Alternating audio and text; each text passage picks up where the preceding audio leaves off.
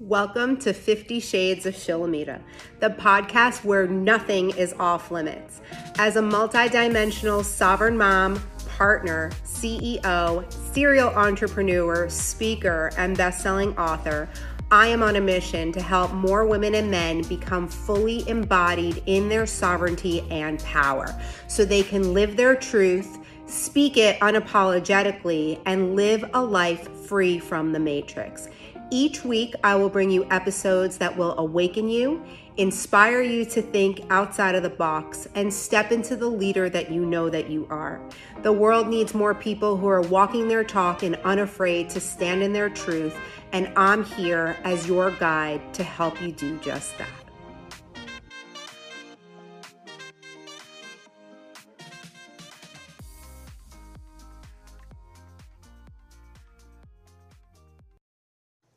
Welcome to 50 Shades of Shilamida with your hostess, Shilamida. I'm super excited to come to you today and talk about love. One of the greatest things that I've accomplished in this life is manifesting the most beautiful, soulmate, unconditional, true love ever to be alive. I have the greatest love story of all time, but it wasn't always rainbows and unicorns. It took a lot to get to where we are, and it's been 12 years in the making. And so today I wanted to share with you a little bit of how I was able to manifest this kind of love, because there was definitely a time in my life where I didn't think that this kind of love was available to me. I didn't think that I was lovable. I didn't think that I was going to have unconditional love, because I was conditioned to think growing up that we were supposed to get married at a certain time, and I thought I was going to be married by the time I was 25, have a house, a white picket fence, and a dog. I don't even like animals, so I don't even know why I desired that. But that's kind of what society told me that I was supposed to do. So when 25 came and went, and then 30 came and went, and time started to fly, I just thought that maybe I wasn't available for that kind of love. But deep down inside, it was my greatest desire, and I had the feeling that love was going to come. And that's one of the most important parts of manifesting, is feeling the feelings inside. If you don't feel the feelings, it's going to be hard for you to manifest, because the whole basis of manifesting, of calling in your desires, is acting as though you already have, right? So in the beginning, when I was trying to manifest love, I remember reading something that if you wanted to manifest a partner in your life, that you needed to show the universe that you were ready. So you needed to make room in your closet, and if you took up all the room on your bed, that you were supposed to make room in the bed. And it was hard. I lived in this small apartment. I was like, there is no room for another person to live here with me. But instead of doing that, I really started focusing on what it was that I desired and what it was that I was seeking, right? A lot of the reason why we're not living out the lives that we desire is because we don't even know what it is that we desire. We tend to look at other people and think, why does she have what she have? Why do they have what they have? Why don't I have what they have? But we don't really stop to think about, what is it that I desire? What is it that I really want to have in my life? So when I was a single mom, looking for love, seeking this love relationship, what I would do is I would go out on dates with men. And I had already learned about gratitude in that time. So I had already started a gratitude practice. And I would go out with men, and every time I would go out with somebody, I would come home and I would be grateful for all of the things that I really enjoyed about that date with that man. So if he was kind, I would be grateful for a kind man. If he was respectful, I would be grateful for a respectful man. If he pulled the seat out for me, I would be grateful for a man that pulled out the seat for me. I would be grateful for a man who paid for dinner. I would be grateful for a man who made me laugh the whole time. But then on the flip side, there were things that would irritate me and annoy me about men. So I would go home, and in that same energy of all the things that I enjoyed, I would be grateful for the opposite of the things that I didn't like.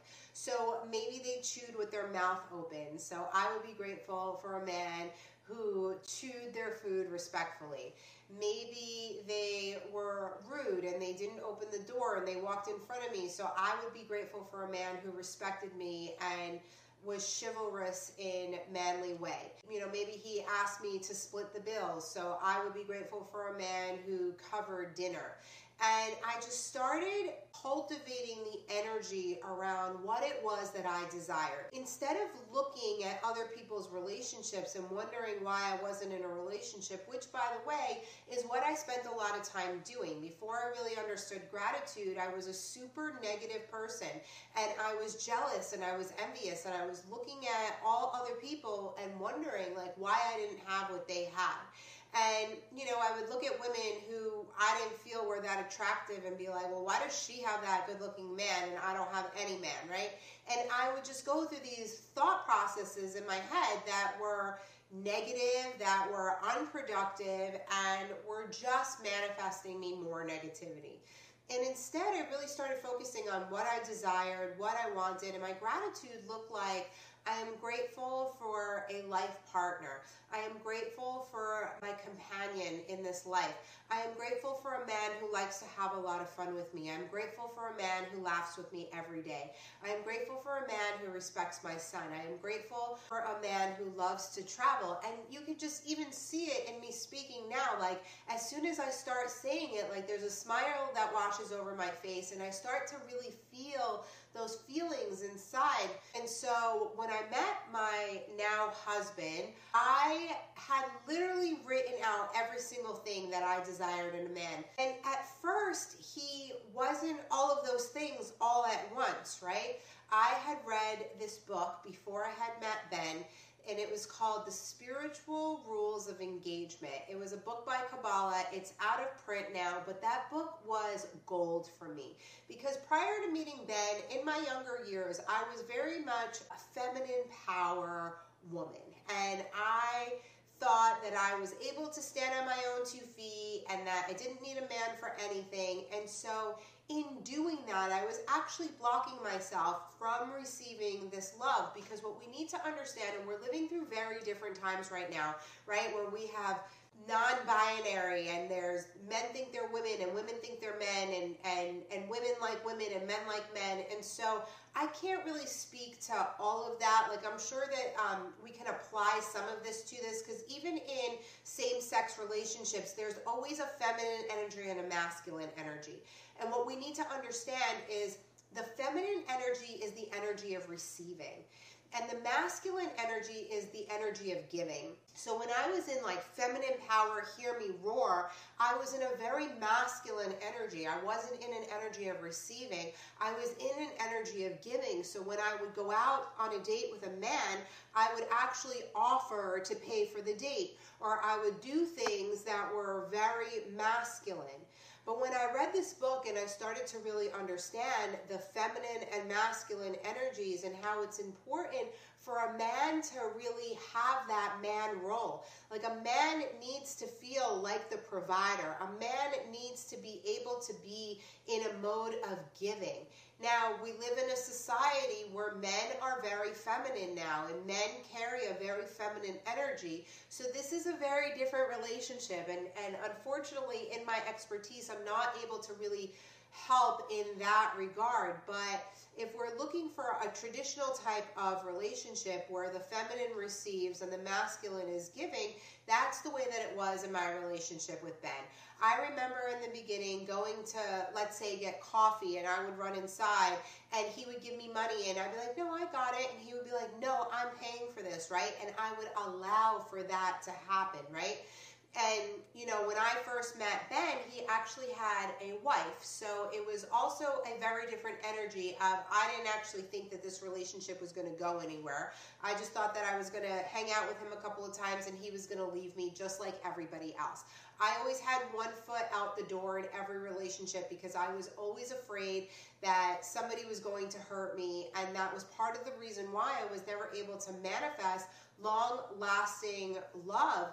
And for the first several years that we were together, I was like that. Every time we would fight, I would tell him that I was leaving him. I would tell him that I would break up with him. And it was just such a tumultuous place to be. And I know that there's a lot of women and men who do that they fear getting hurt, they fear the unknown, so they would rather create a situation where they're just going to get broken up with than to actually go through and see what it would be like to cultivate this love and actually live in this loving relationship. So it wasn't all daisies and roses in the beginning. We do have this incredible love now. Like this morning, like if anybody read our text messages, they would be like, "Aw," because like we just have this profound love for each other now. And it's because while I was manifesting him, he was also manifesting me. Now, he was in a marriage when we met, but that marriage was over long before I ever came into the picture. And so that's what we need to realize and understand before you start reaching out to me and say, well, I'm in a relationship where there's infidelity and you know, he's telling me he's going to leave her. Like, Ben actually came to me and told me he was going to leave her within 2 weeks of us meeting. So everything happened really fast and it snowballed very quickly. And it was because the energy was there, the love was there, the desire was there, everything that I was manifesting, he was manifesting too. And now when you look at us, we are a true soulmate match. Like there is no question that we are not supposed to be together. But for some other people, you know, you might be with a man who's been with his wife and he has relations with you and then goes home and has relations with his wife. That's a completely different scenario. And for those of you that are living through that, you really have to decide, like, how much of that do you really want to live through? Like, I was not dating a man who was in love with his wife. I was dating a man who desperately was seeking the same kind of love that I was seeking. And we have to be careful with that word desperate, because when you are in desperation, you are actually in lack energy. And when you're in lack energy, you're not in the abundance of receiving. So when I met Ben, the night that I actually met him, I went into that night with no intention of walking away from that night with a man.